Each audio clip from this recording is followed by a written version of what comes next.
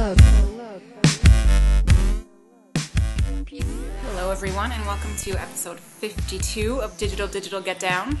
We officially have 1 year's worth of podcasts now. Yeah, I'd say one a week is the prescribed dosage of this show. Yeah, anything more and I don't know that's What are the side effects? Oh my gosh. Incurable laughter? Getting the good news, bad news jingle stuck in your head. I can't believe we forgot to have Elizabeth sing that last week. Remember how good she did the other time? Oh, we didn't sing We didn't sing it. We got so distracted. We also didn't do any of our theme songs last week. We were like, too much going on with special guests and too many topics. We had a lot of topics. Too many topics. What did we decide that our new TV show topic was going to be? Should we save it for when we actually have When a crime breaks out, all the cute girls shout, there's the good-looking guy. When there's a crime out there, he's gonna comb his hair, because he's the good-looking guy. That's a little tease. I thought it was We could do a whole run of Boy Meets World things. I need to apologize because you've made me a stiff non-mocktail. So for the purposes of a Bookstagram photo, you're like suffering for this. The whitest sentence you've ever said. Suffering for the art. We just signed up at a grocery co-op, and now you're making me a cocktail for your Instagram. We're just like living up the whiteness today. I also did a brunch with bottomless mimosas today and went to a farmer's market. How many did you have? Unclear, because they just keep pouring them. Like every time you drink like 2 sips, it's not like Red Robin where you only get 6 fries at a time? No. They were very heavy-handed with the pouring. Wow. So it needed to be like the Brazilian barbecue places where like you have a stop and a go kind of thing. There was not that. Every time you like were talking, they would just come and fill it up again. So I have no idea.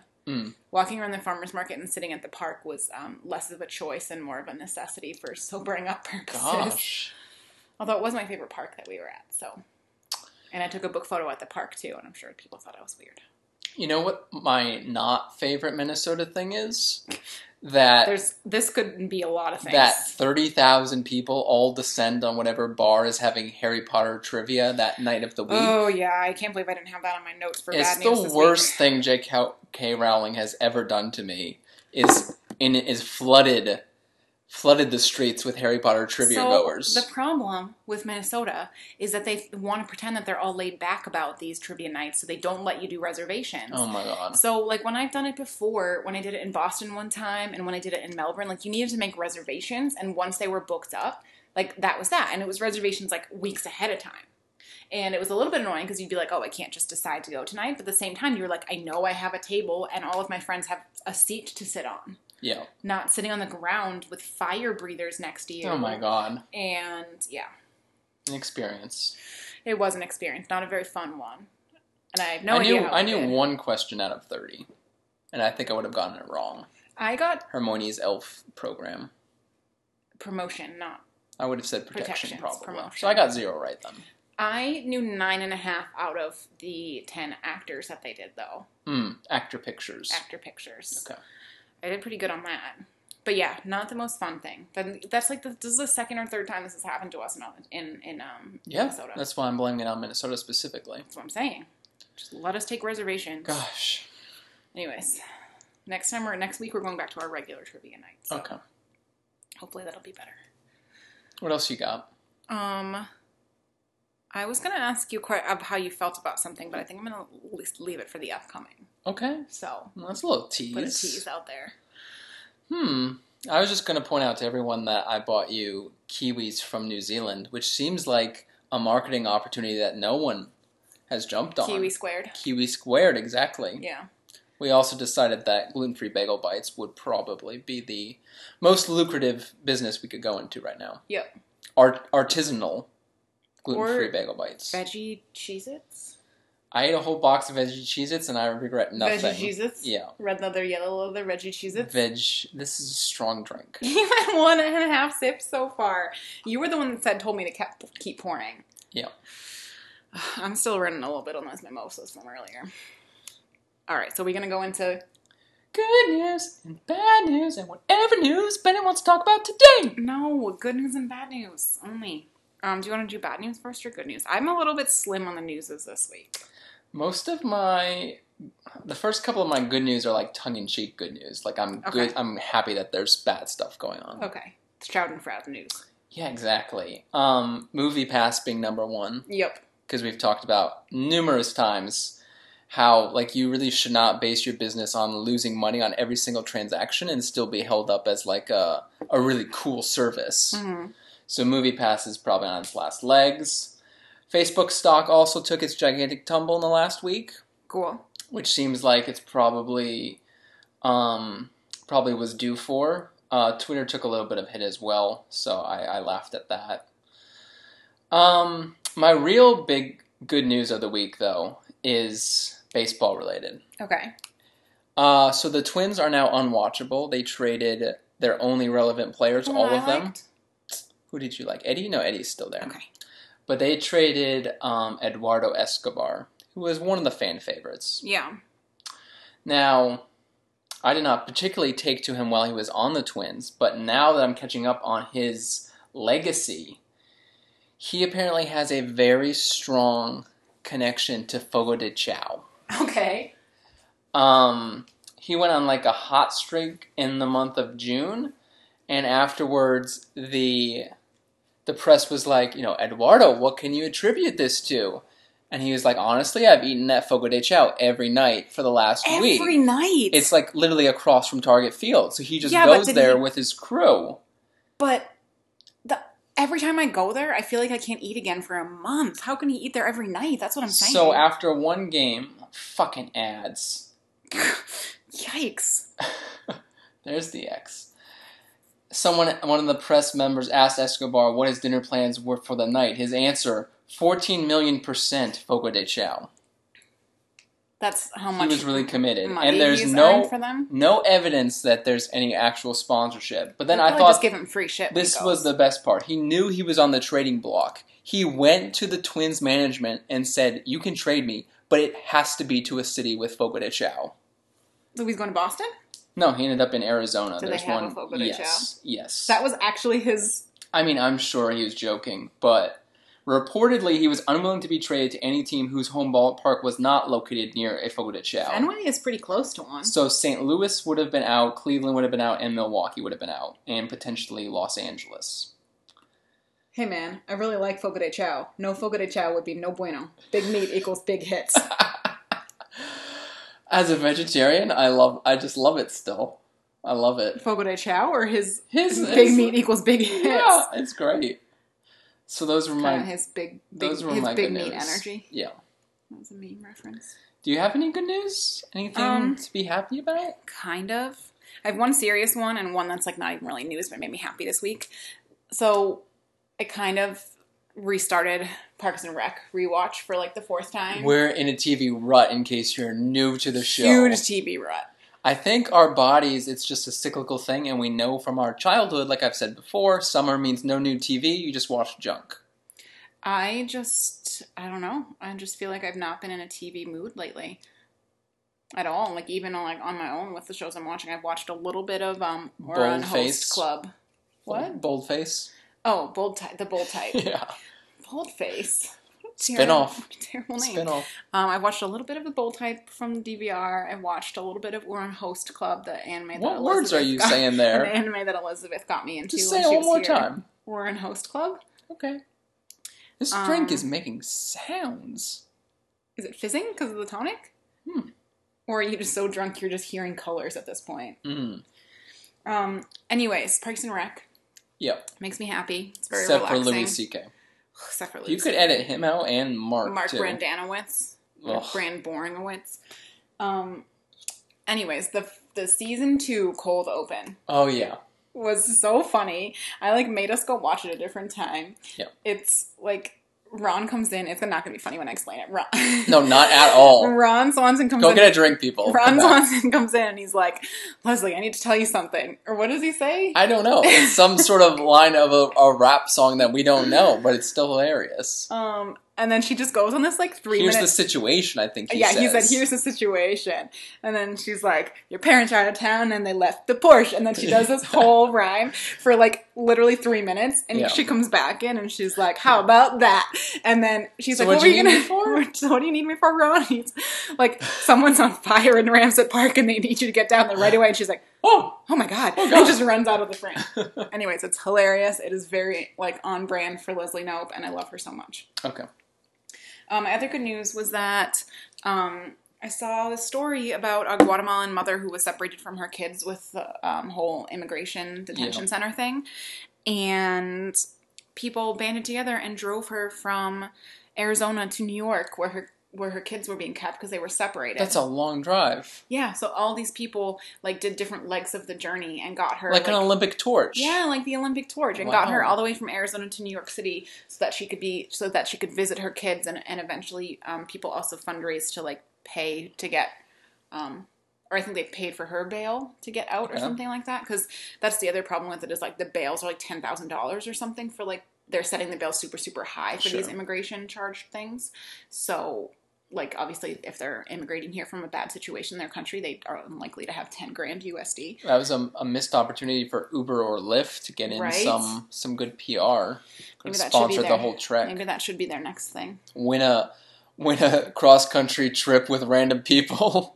Anyway, so I thought that was a really nice story, and like the mom gave a press conference about how she was so happy to be back with her kids, and how she, you know, to God bless all the strangers that helped her out, and it was really lovely. Good. Of course, it's like one person out of thousands that are in this situation, but it was a feel-good story about it. Okay, let's do some bad news. I only have one bad news, and it's a real weird one. Okay. That fucking ad on, I don't even know what TV channel it was for the Hunger Games. Oh, yeah. They have this very weird... It was like FX or something. They have this very weird commercial advertisement thing that's like a fan video is what it looks like. And it's like to this, some like swingy song with like Love's a Crazy Game. And it's Katniss and Peeta. And it just drives me insane because, like, The Hunger Games is not a love story. I understand that there's a love triangle in it because it's a YA and it, like, adds drama and whatever. Yeah. But, like, nobody reads those stories for You show up because kids are killing kids. You show up because, like, it's a badass girl and she's trying to save her family and there's government conspiracy and there's all these other broken people. And, like, I understand that some people really like the romance and there's, like, Team Peeta and Team Gale and whatever. But, like... You realize that once these movies have been on television for 8 years... These networks just do weird shit to try to make people go, oh, maybe I'll watch that. I mean, we're talking about it, but in an angry way, in like a change the fucking channel, I'm not watching this kind of way. Yeah. It was just so tone deaf to me and very weird and just did not make me want to watch the show. And just like, once again, anything that like a teenage girl is in, like making it all about romance and not about the fact that she like saves the whole civilization. It just seemed very demeaning and misogynistic. You would be so good at those screening sessions where they bring people in. I would be really good at that. You would go all out. I would be really good at that. By the way, this episode is brought to you by Diet Coke. Here's Britta to tell you more. I fucking hate that commercial, too. Yeared it up. I thought that commercial was dead, and now it's making a comeback. In the theaters the other night. In the theaters. Are we also going to talk about the volleyball movie? Oh, dear. Is that bad news as well? I think so. Well, I celebrated because I was like, this movie never made it to theaters, didn't it? Didn't it? Straight to DVD. Yeah. Confirmed. Did we already talk about that one on this podcast? I don't think so.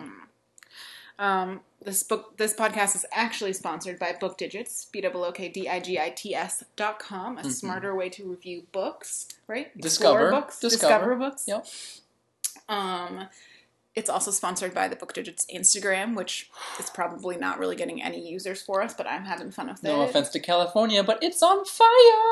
Oh, I forgot my real good news. California's wildfires? No. How did this segue? No. You're terrible. Book Digits Instagram. I won my first giveaway. You did. I won a giveaway from this really charity. nice lady in the UK. I've quit my job. We're living off this now. I got... I won. I do all these giveaways that are probably super annoying on the Instagram, and I won one, and I'm getting a free book from all the way from the UK. Charity, yep. And I'm really excited about it, and it's going to be like I got to pick. Some of them are like, win this extra copy of this book that's been under my bed, but this one was like, win like a book, like give me 3 options of books that you want, and I'll pick one and send it to you as long as it's like under the price limit. We'll see if she delivers. I'm getting a new book that I really want. We'll see. So I'm excited, and like I do different ones on different of these contests. So some of them are just like books that I've already read, but I want to own a copy of. But this time I did like new books that I haven't read yet. So And in the future, we're going to do it together because it's a shared account. sometimes I put Illuminae on them. Sure. Because that's for you, but I also want to save that as a Christmas gift for you. I do need an orange book for my rainbow bookshelf, though. Again, audio only podcast. We're wearing skimpy clothing, though, folks, so you can picture that. Because we have to turn the air conditioning off. It's already We make sacrifices. It's already climbed 2 degrees in here since we started this. Fact. It's like 80 degrees in our house. You skipped right over my bad news segment. Oh, I'm sorry. I'm going to keep it... You were the one that said sponsored by, so I just rolled with it. I'm going to keep it short. Fortnite. Parents are hiring Fortnite tutors for their children. Children told me about this and how they thought it was so silly. So It's it's not sad. all. It's not all the kids. Silly. It's sad. It's not all the kids that I kids know. at camp this week told me about that. That's how But some of the mothers were interviewed and they said, "I'm fine with them playing Fortnite 16 hours a day, but I really don't like it when little Johnny loses, so I can't be having him lose." Maybe you should be better. Maybe you should try harder. What is Generation Z going to be called if not snowflakes? What do they become? I hate when you say snowflakes. I know, that's why I said it. What do you mean? What's going to be their moniker? Yeah. That's a good vocab word. That was okay, yeah. Like how we're millennials? Is that what you're saying? No, how we're snowflakes. No, we're millennials. Millennial snowflakes. I don't know. Kiwis? No. Okay. Are we moving on? We're moving on. What do we have today? We have a book and we have A movie. Did I see the movie? Yes, I Yes, did. we saw it together. We went on a nice date night the other night. I took you out for a date. I think we should talk about the book first. I was going to say we should talk about the movie first. We That's can do the just book. like us. We can do the book, honey bun. I got veggie crackers stuck all up in my teeth. Gross. So, drink more of your drink, though. Okay. What are we talking about? I'll Give You the Sun by Jandy Nelson. Oh. So, previously on this podcast, we talked about all the bright places. Yeah. And I read that book and this book pretty close to each other, and I enjoyed both of them pretty equally, I would say. Oh. But I know you have very different opinions on that, so I was not surprised you didn't like that one. I was surprised at how much you liked this one. This is one of the first books ever that you have rated higher than me that I've recommended to you. That's true. So I gave Book it an Digits A-, can let you compare and you gave grades. it a full A. I gave it a full A. How many full A's have you given this year? Hey, that's the book I might get for free. The book of the week. Book of the week. There you go. Free ad. How many? What did you say? How many have I what? You forget. Let's listen back. How many books have I rated higher than you that you recommended? Is that the question? You really don't remember what you asked 2 seconds ago. I got distracted. We have 136 books on common, according to... How many books have you given an A this year? That was my question. Oh, okay. Because I think people aren't understanding how rare it is. Like, I give out A minuses, like, decently often. Like, if I really enjoy a book, A minus. Yeah. If it's, like, pretty good, B plus. So... I'm actually having a decent year. I think I have 5 A's for the year. I'll be able to tell you in a second. Last month, I had such a bad month. The last couple of books have just been, like, C. Maybe you should let me start picking books for you. Maybe. Last month, I had... Last month I had A minus, C plus, A minus A, B plus, B minus, B plus, B minus, C minus, D plus. Wow. I know.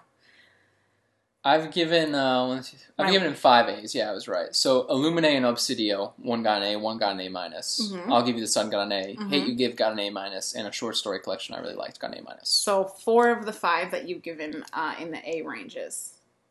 Correct. Were from me. I mean, Obsidio, you weren't telling me to read. I told you to read that. You didn't know it was out. You're 2 A's. Correct. You only gave 2 full A's, and both of them were recommendations from me.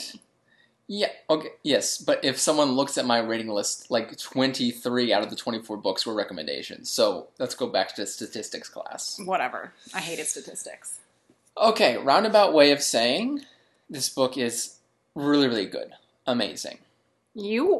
I think that you like young adult books that have really nice prose, which I think is some of the issue sometimes with young adult books is that I don't know if the authors intend to do it or or if it's just the more of the young adult style, but often it's a little bit more of a simplified style that sometimes is almost like writing down to the audience. Do you want to hear my real harsh hot take on this book? What?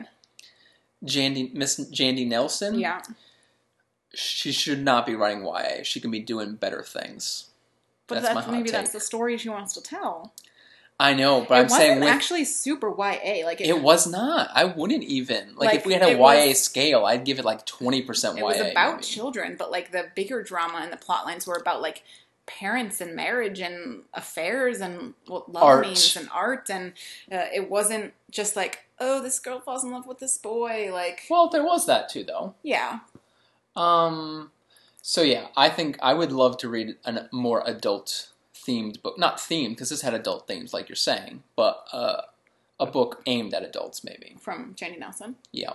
I think that you should read... She has a lot of talent. The first book that I read for her, from her, was called The Sky is Everywhere. It's on my to-read list now on Book Digits. I love that concept. Like I've tried to explain it to you before and didn't do it very well. Right. We're in the sky right now. The concept is like, if the ground is below us, then everything that's above the ground is the sky. So the sky is everywhere. The sky is not just up. The sky is all around us, which I know, like, scientifically doesn't make a ton of sense. She's clearly wired to write YA book titles. That's for sure. Yes. She's nailing that. I'll give you the sun. The sky is everywhere. So the sky is everywhere is a little bit more cliche with YA themes and stuff. I think that was her first book, which makes sense because it's definitely more in its lane of YA. But the prose is maybe even prettier than I'll give you the sun. Oh boy. It's very emotional, and it's about death. Cool. And there's kind of a love triangle situation. But there's all these little note sections. You know how in I'll Give You the Sun, there was the little asides that are either Noah for painting, his artwork or her Bible stuff. Yeah. So The Sky is Everywhere expands on that. Like there's little note sections that are all over the book. Gotcha. That are really nice. So yeah, all right, I really let's center a bit. Sorry. Let's give a brief plot summary of I'll Give You the Sun. I'll Give You the Sun has dual timelines / perspectives. Two first-person narrators. There's... Which I said I hated. Loved it. Do we have a spider? No, it's like a Japanese beetle. Cool. So there's... Centered. The two characters are Noah and Jude, twins. And one of the timelines is Noah at 13 and a half. Going on 14, yeah. And the other timeline is Jude at 16. Correct. So basically you're piecing together the story of what happened to their family and what happened to their relationship. In between, yeah. As you're kind of moving forward in time through Noah, and then moving up towards Jude's storyline through Noah's storyline. Correct. So... It was interesting. I don't always love stories that are told in two timelines like that, but I thought this one was really well done in that each of them was its own kind of self-contained story, but it interwove with the other perspective really well. Yes. One important thing to point out is that the chapters in this book are really, really long. There's only 6 or 7 chapters total, I think. 8, maybe it's 8 to give each 4. So it does not have the issue like I had with Carry On, where you were switching, narrators every page almost. I might make you read the book I read yesterday. Meaning you started and finished it yesterday? Yeah, you were working all day. You were working. It was only 200-something pages. It's called Wink Poppy Midnight. And I didn't like it that much, but I think it'd be interesting to talk about in the podcast, so I might make you read it. It's pretty short. Okay. And we own it. It's one of the ones I got for $1 when we did that bookstore haul. But it switched perspectives every 2 paragraphs. Ugh. So it made it go by really fast, but it was also a little bit sloppy. Okay, so tell us about Noah and Jude. So Noah and Jude are both artists, and their mom was an artist or an art fanatic, and their dad's a scientist. And they were really, really close, best friends, and then something happens that you don't really know at first. A couple things, A couple things happen that kind of drive them apart. So Noah is closeted. You find that out kind of first sentence, page 1, that he's attracted to guys and hasn't ever told anyone because there's people that already pick on him at school. Plus he has a kind of tough relationship with his dad for not being manly enough or whatever. And then Jude at the time is kind of going the opposite direction and is acting out and wearing tight clothing and being provocative just to get attention and get a rise mostly from her mom. Get a rise. And the beginning plot centers around them applying to this arts school. Special high school. Special high school for the arts. It's based in like California, I think, somewhere like generic NorCal. Yeah. I know you have an issue with the setting. We'll talk about the setting now. So then you flash forward to Jude's perspective from 2 years later, and she's at the art school and Noah's not. Even though he was like the one who loved art more. And he was the one who felt like he needed an escape from the people that he was in high school with because he wasn't popular and being picked on, whereas Jude was like in the cool crowd. So flash forward 2 years, and she's the one at this weird art school, and he's the one that's now on the cross-country team and kind of like dating girls and hanging out with all the cool kids at the spot. Yeah. So Jude has kind of gone in a downward spiral, and from some events that you figure out. He's also jumping off a lot of cliffs. Did we mention that? She used to jump off the cliffs, and then he switched to jumping off the cliffs. So Jude, in her fast forward part, Jude's in a little bit of a downward spiral, and it leads her to this sculptor who sculpts out of stone. Correct. She needs a new mentor in order to stay in the high school, pretty much. And yeah, he's pretty fucked up from some tragedy that you don't really know about at first. And but they kind of bond with each other over this tragedy, and that's where she also meets her love interest, Oscar. And yeah, so then the earlier perspective of them at 13 is with Noah, and he falls in love with a boy that moves in next door. Brian. So, like I said, you're kind of trying to meet in the middle of the two perspectives and figure out what happened in between and how they got where they are. And then the ending is kind of how to mend things going forward. Yep. So yeah, it was a very, like you said, it doesn't really feel super YA. It definitely has a lot of adult themes, and I think it starts off feeling a little bit more YA with Noah's perspective because he's younger. And I think it gets a little bit more adult themes as it goes on, and you find out about the mom and whatever. What was I going to say?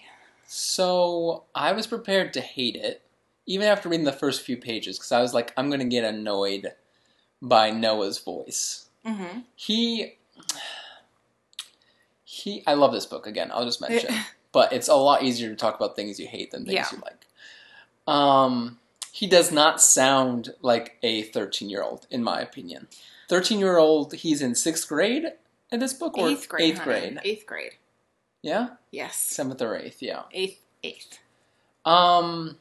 He talks like he's like a 60-year-old European artist. I think that's the point, though. That's supposed to point out that he's different from other people, and that's kind of how his brain works. Like, I'm just pointing out, when we talk about the movie we're talking about later on, like the internal monologue between the people that you see in that movie versus Noah, like he should be a prodigy. But you love the prose. You I did. You can't have that prose, and that's what I was conflicted with at the beginning. And I was like, this is so good, but I can't buy that it's coming from a 13-year-old. But that's the whole point. But it sucked me up That's anyways. The point, is that he's supposed to seem like an old soul and a creative soul and whatever. Like, I see what you're saying. It won me over. It didn't bother me because I think that's supposed to be the point. He's not supposed to be like, hey, bro, let's hit the surf, because, like, he doesn't get along with those people. I know. It won me over pretty quickly. He does have these funny asides where he imagines a picture that he's going to paint, and he titles it, and they're all really quirky, funny titles. Yeah, and just really lends to, like, the imagery of it. I was going to say, like, a lot of literary books involve art, which is normally one of the keywords that when I see it in the description, I push it aside. Yeah. This was like the first book I can remember where I was interested to read about visual art. Like, she did a very nice job of describing it and making it alive. And not just having it be like tortured artist, but having it be like the different way that he sees the world. Yeah. And even Jude, who kind of rejects her art or is kind of tries not to give in to the artsy side or the creative side. It made me want to sculpt. She, like, even her, like, the way that she sees the world, it's not just art thrown in there for the sake of a topic. It's like, you can tell that it's like deep ingrained in both of the characters' personalities and characterizations is this love of art. And it's not just like, I go to art school, I'm quirky. It's like the way they see the world. Yep. And Jude is a little bit different. Jude, her asides are about this, like, quote-unquote Bible that her grandmother wrote with all these, Right. like, weird superstitions There's and a beliefs. thread of superstitions that is actually connected to her mother and her father's mother. So, like, Right. her mother's Her mother-in-law. paternal grandmother and her Yeah. mother. So yeah, she buys into most of these superstitions that lead her to carrying an onion in her pocket, among other various things. Yeah, and I think that as you go on in the story, you realize that she doesn't really buy into them. She's just desperate for something to believe in, especially after, like, the people that she's lost in her life and the tragedies and kind of feeling very aimless. Out of control, like not in control. Yeah, so I think that as the book goes on, you figure out that she's really just doing it as something to grab onto and something to believe in. That's Because she beautiful. doesn't believe in a lot else. I thought the ending, although it was a little bit neat for my liking, I liked the message of it. I find Yeah. that sometimes YA books, the message is just like, be yourself. But this one, like, I thought the message was, like, be honest with people, because it's actually gonna, like, make them happier in the end to know the truth than it is to keep on living a lie that doesn't make sense to them. Yeah. So I think that was the biggest thing, is there was a lot of the issues that they had between relationships were, like, communication issues, because one person thought they were protecting someone else by not telling them the truth. But in the end, like, not to be cheesy, but, like, the truth sets you free. Like, basically, these people were so unhappy because they were hiding these secrets, or because they didn't understand what really happened. Mm-hmm. And when they all found out the truth about each other, it actually gave them kind of the tools they needed to heal and, like, the information they needed to move on with their lives. You don't even need me here. You're just spouting poetry. So, yeah, I really liked the ending of the book as well. I did as well. The second time reading it, a little bit less so. I rushed through the ending, I think. I'd like to go back and reread the last section, probably slower. Yeah. Because there's a lot of connections that happened very quickly, and the perspectives jump quicker. You the first time you read it, you knew, like, the connection between the characters. I figured that out right away. In terms of the affair. I figured it out early. I don't think right away, but I figured it out, like, before the official reveal, yeah. Okay. So I just wanted to go back to the style for a little bit in connection to the ending, because another thing that Janie Nelson does that I think a lot of great writers do is she stretches out scenes. Like, some of her 50-page chapters is like a set of dialogue that's only like 10 lines back and forth. Yeah. But she packs so much, in between each piece of dialogue without making it seem like the person just sitting in their head thinking, staring at a wall. Correct, right. That's the magic to it, is that she tells you things about the past and things about that internal person and things about that person's connections to the world and to other people. Yeah, that ties in with the art they're thinking of, or the beliefs that they have. But yeah, she's not running you through 100 different scenes, like in a book like Bittersweet, where every 3 pages they were in a new setting and talking about new things. Yeah, she knows how to let it, like, linger and how to let it ferment. Sounds like a really gross word, but that does.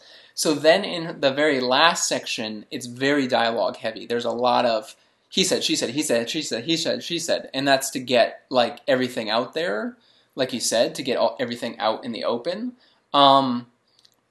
So when the book started like that, I was like, she can't keep it up for the whole book. Like, a lot of authors, you'll see a really good introductory chapter where they really spread out one long descriptive scene, and you get a lot of backstory, and you hear the characters' thoughts a lot, and then the plot has to pick up at some point. Yeah. And you get away from that, and it just becomes more action-focused or dialogue-focused. She kept it up for like 85% of the book. Yeah. And then, in the last bit, she had to cover off a lot of stuff, so I didn't really ding the grade for that, but... Yeah, like, You're going to take a sip of this drink. I'm going to try. Do you want water? That was a bad idea. Ugh. Have a sip of water. Oh, I'm going to chase that with some water. The passion fruit is nice, though. I was right about that. Yeah. You need a little citrus with your gin. Yep. I was going to say, as someone who attempts to write, I think that balancing that pacing and internal dialogue with external action can be really, really difficult, because I think that the issue that I had sometimes in my book was like this, it's too much of the character thinking, and you're like, what is he even doing? Just like staring at the wall while he's having these thoughts. Like, Right. you kind of like go off onto this long tangent of this internal monologue of the character, but it's really hard to balance that with what's going on externally and the situation that they're in and the thoughts that they're having and figuring out how to flip back and forth between the two of those. And she does an excellent job. Because when you're talking to another person, there's, a half a second between you and him talking. Right. But you somehow have to build that all into the characters and into the story. So yeah, I think it's a great book for writers to read. Just how I talked about in Bittersweet, how I really loved the tone, and I thought, authors could see how that was done. I think this would be a great way in terms of the style and the presentation. It's like the most you've gushed about a book in a while. This is turning into a Jandy Nelson fan podcast. Golly. She got you. So we're going to talk about the setting a little bit, just very briefly. Sure. It takes place in Northern California, but like a extremely generic NorCal, where they are in this bubble. There's not a ton of, there's the theme of homosexuality and bullying, but it's a very bubbleized novel. You mean like in terms of? Like Brian goes off and leaves the bubble for a while, and you're wondering where he is, but the focus is always in the bubble. The characters are presented in their bubble. Yeah. Which is fine. Like we were talking about in Dirty Dancing, I love that bubble. Yeah. And that was on again. That was on 3 times in a row. I watched it. And you watched it and argued at the TV. So yeah, the setting is nice. Like they have coves, which like is there anything better than a cove? No. Not really. No, except for the movie The Cove.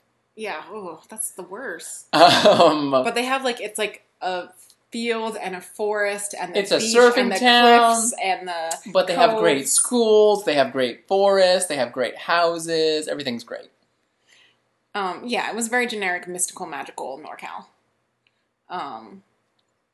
So yeah, I mean the characters had their issues and they had their sadnesses, but they were set up in a pretty nice situation. I loved the dad. The dad was a very interesting part of this book. Yeah. Because I was reading the first half of it and I was like, what the fuck is it with YA dads? Every author is just like, my dad likes sports and I'm gay, so he's terrible. He's fucking terrible. Like Eleanor in Park. He's not even gay, but just like that he was. Oh, he watches sports. Oh god, he can't be a good father then. He can't be an ally to gay rights because he watches sports. Yeah. And J.D. Nelson threw jazz under the bus too. The dad watched sports and listened to jazz.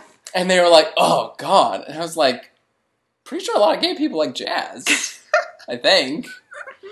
So I was like mystified of that, but it comes back around and really the reveal of that part is that Noah doesn't even know his dad, like, at all. And that's the point, is that, like, he's the one stereotyping his dad. It's correct. Not, the author's not doing it, the character is doing it. And they have a come-together moment, and it's like, the dad's like, yeah, I love you more than anything, you're my son, I admire you so much, and I'm so proud of you, and he's just like, what?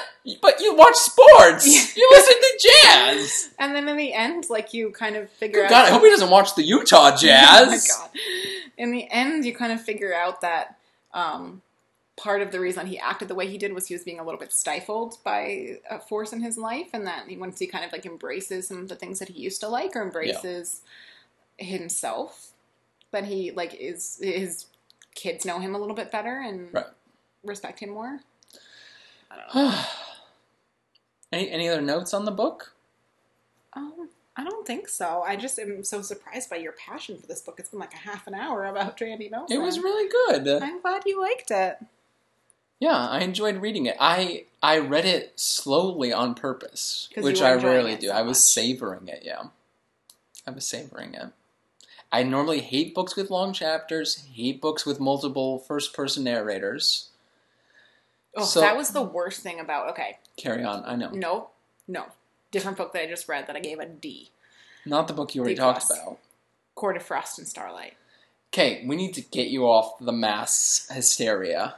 Oh, see what I did there? I knew it was going to be bad, but I didn't think it was going to be this bad. There were five or six perspectives, 2 of which were first person, and the others were third person. So sloppy. It was like bad fan fiction. Bad fan fiction.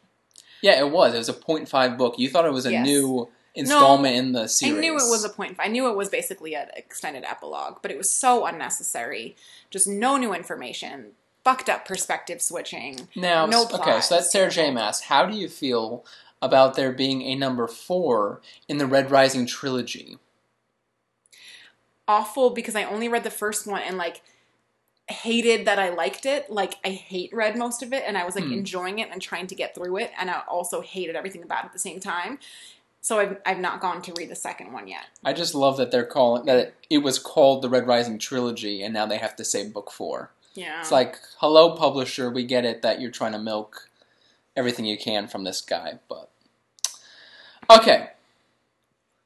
Mary, you ready to switch gears? We didn't do... We never did it! People tune in for our stuff, and we never do it! We never give them the moon! Okay. So this is a movie that you were very skeptical of seeing. You came home, you're like, we gotta go see 8th grade. We gotta see it. Lauren Lopez. The 8th grade movie, Lauren whatever Lopez you kept calling told it. me, 8th grade movie, going to see 8th grade doesn't make any sense. First time in the theaters since Infinity War? It was, Which is now out on digital and Blu-ray DVD. You gonna pick it up? Somebody recently asked me to go see that with them.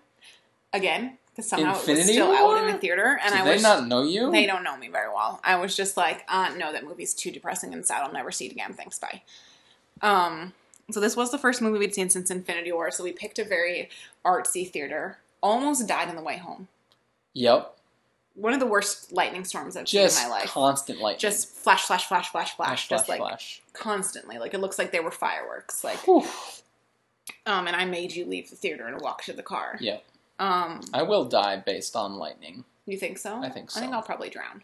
Cool. I've always wanted you to get eaten by an orca. Or fall off something really tall. I've always been afraid of falling. Cool. Anyway, so... Movies.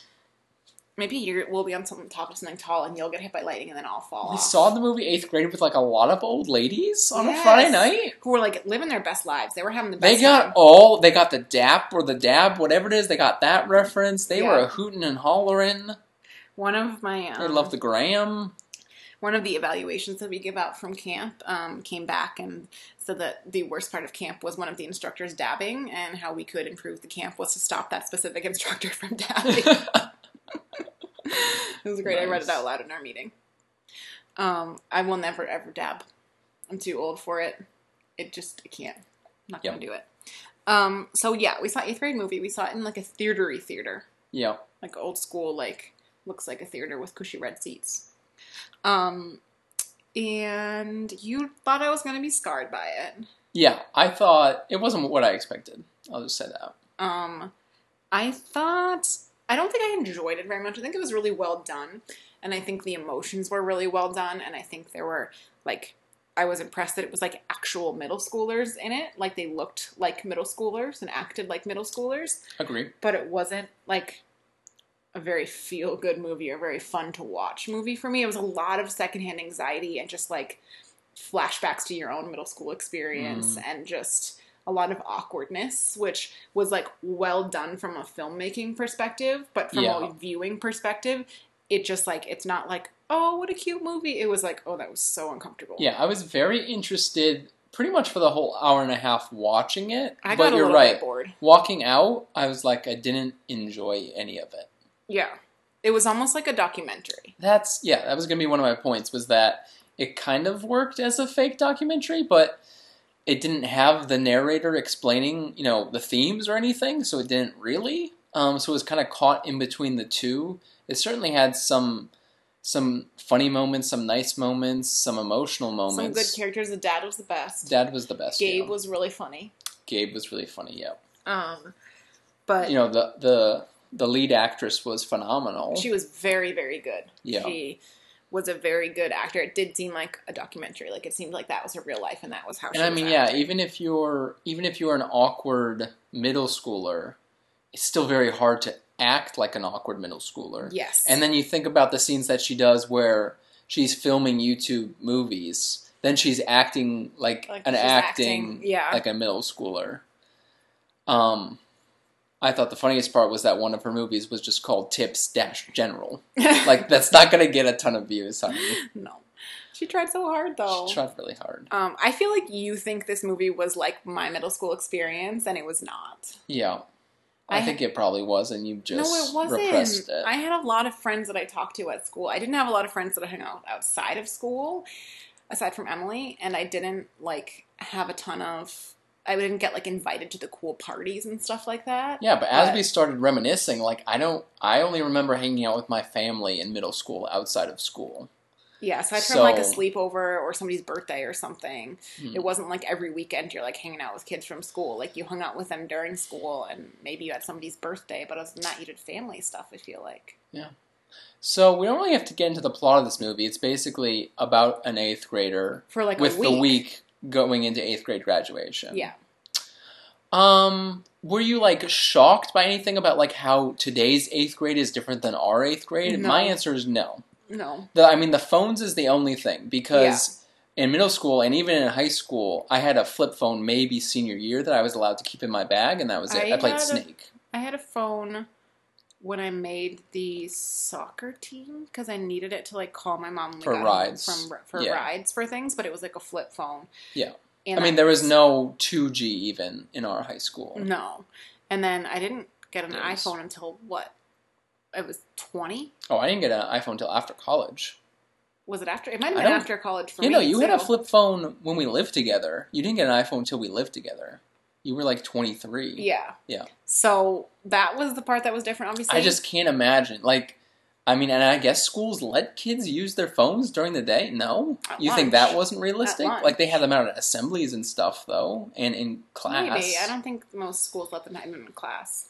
I can't even imagine trying to focus on school when you have a phone. I can't even imagine.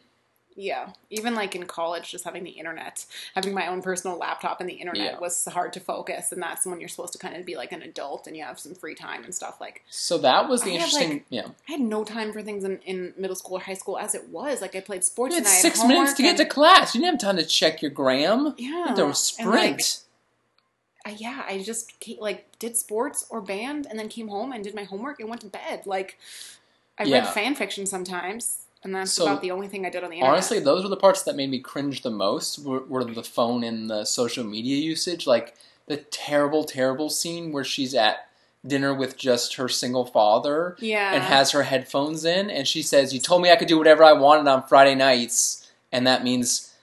stares at her phone while she sort of eats with him. Yeah, I didn't have that attitude until later.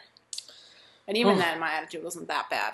But I will say that, I know we talked about Ingrid Goes West on an earlier... I was going to bring... We don't exchange notes before the show, folks, but I was going to say this... No.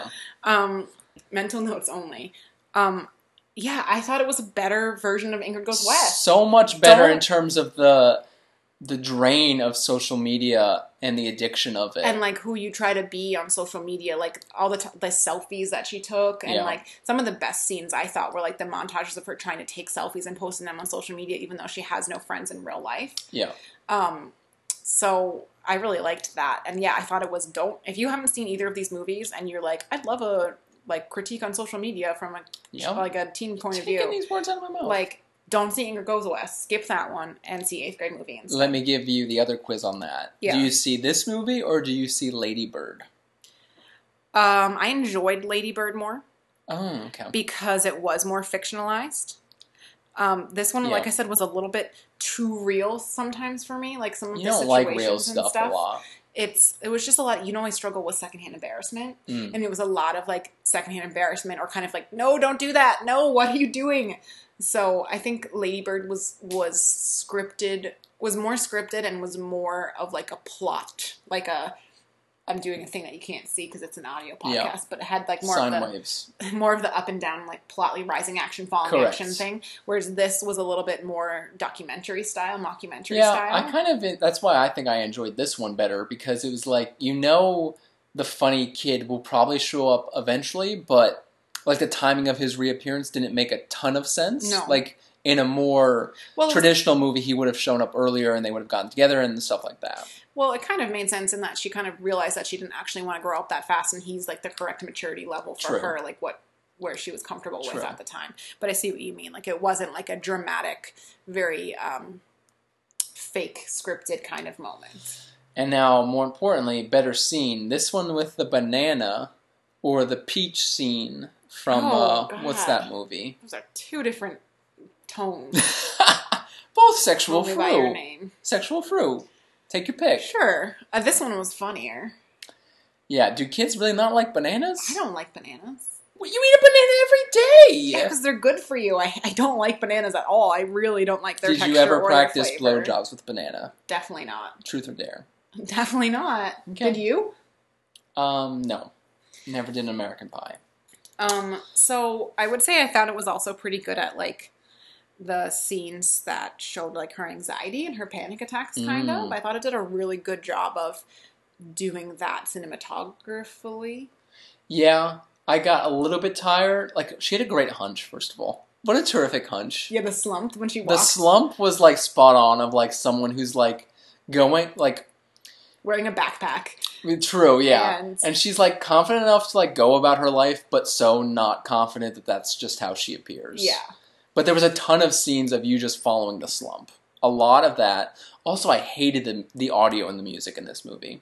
Didn't notice. Didn't notice. Like, it was so loud, and when they would hit the heartthrob boy, who was just a scrawny guy, the noises that they would play, you didn't notice that at all. Not really. The only thing that the I music noticed was so grating. The only thing that I noticed was, like, the headphones thing, which I thought was interesting. They did fine with that, yeah. Yeah, didn't really notice the rest of it. Sorry. I also...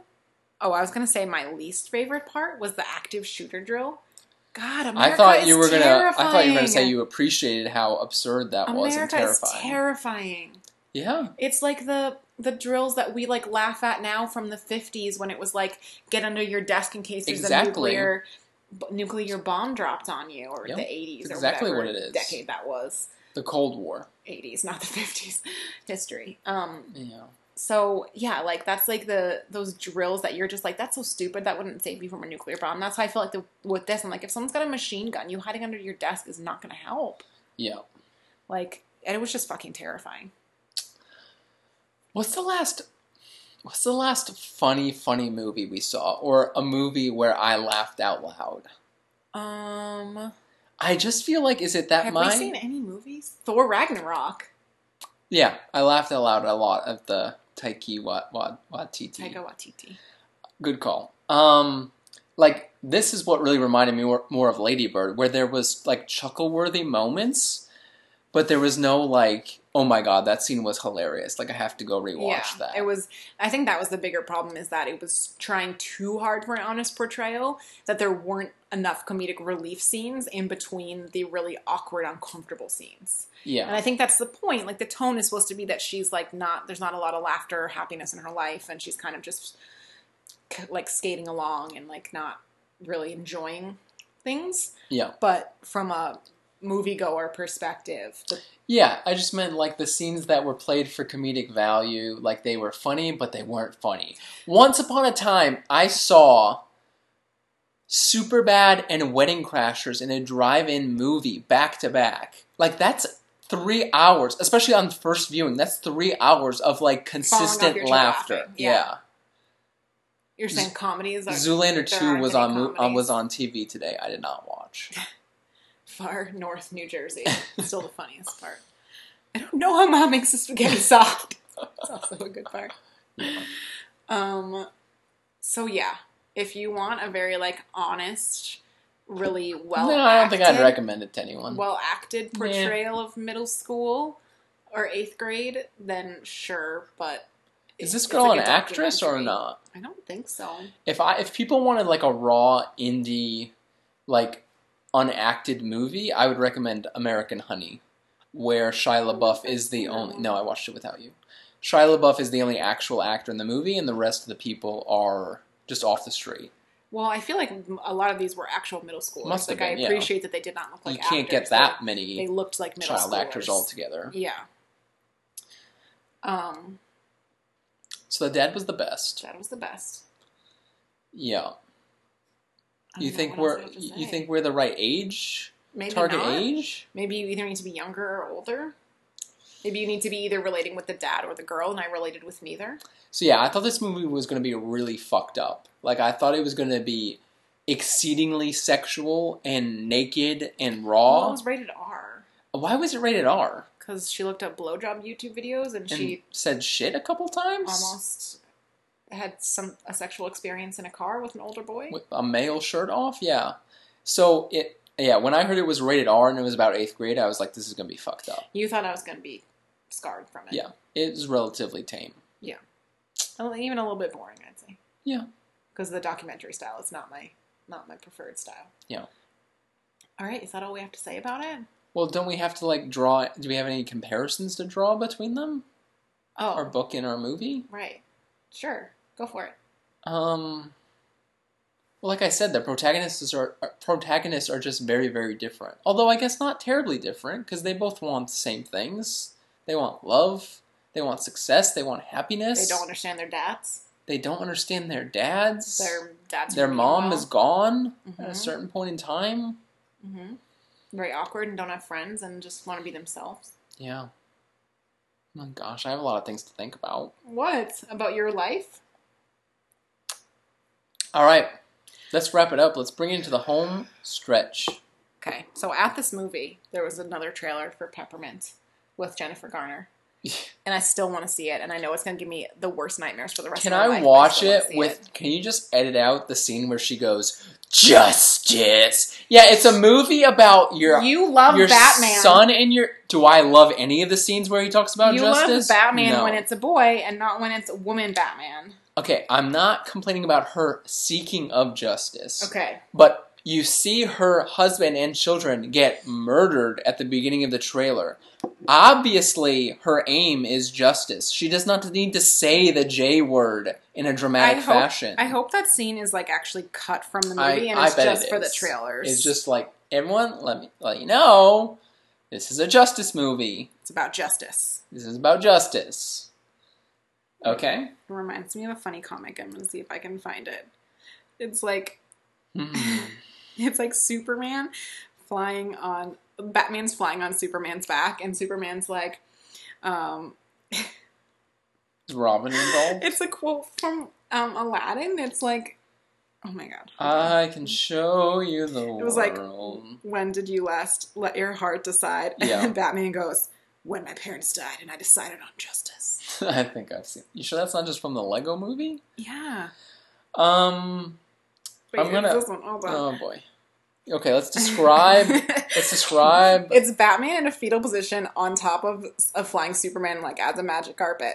And Superman says, I can show you the world. And Bruce says, stop it. And Clark says, shining, shimmering, splendid. And Bruce says, you promised. And Clark says, tell me, princess, when did you last let your heart decide? And Bruce said, I was 8. I decided on justice. That was great. Upcoming stuff. Oh, I have 2 more. Ryan Reynolds is making a parody of Home Alone called Stoned Alone. Okay. A weed-based movie. So there's that. How do you feel about Ryan Reynolds and Blake Lively's social media bantering? That they joke about divorce. Is that okay? They've always had good social media bantering. Okay, so you're saying that's good. Okay. I think it's fine. I think it's better than Jennifer Garner and Ben Affleck, who just constantly said how much work marriage is and then eventually got divorced. Wow. Okay, I'm about done with this podcast. I have 2 more things. Okay. One of them is going to be a little bit of a discussion, I think. Okay. Did you see anything about the Insatiable movie on Netflix? No. The scandal about it? Oh, I was going to say, middle school felt like it should have been a Netflix series. Is it 13 Reasons Why? Huh? I felt like 8th grade, it didn't need to be a motion picture. No. It could have been a short series or something, maybe. Vignettes, as they say. Anyways. No, Insatiable movie is about a girl who is fat and has an accident where she has to get her jaw wired shut and becomes skinny and then takes vengeance on all the people that were mean to her when she was... Oh my god, sign me up. See, but the problem is it's super fat shamey. It's basically that she can't be happy when she's fat and then she has to get skinny to get vengeance. Yeah, that's right up my alley. A lot of people are upset about it. There's been a petition going around to not show it because it buys into harmful ideals for like younger people that they need to like basically be anorexic and have an eating disorder and like stop eating in order to like be popular and live their dreams. No comment.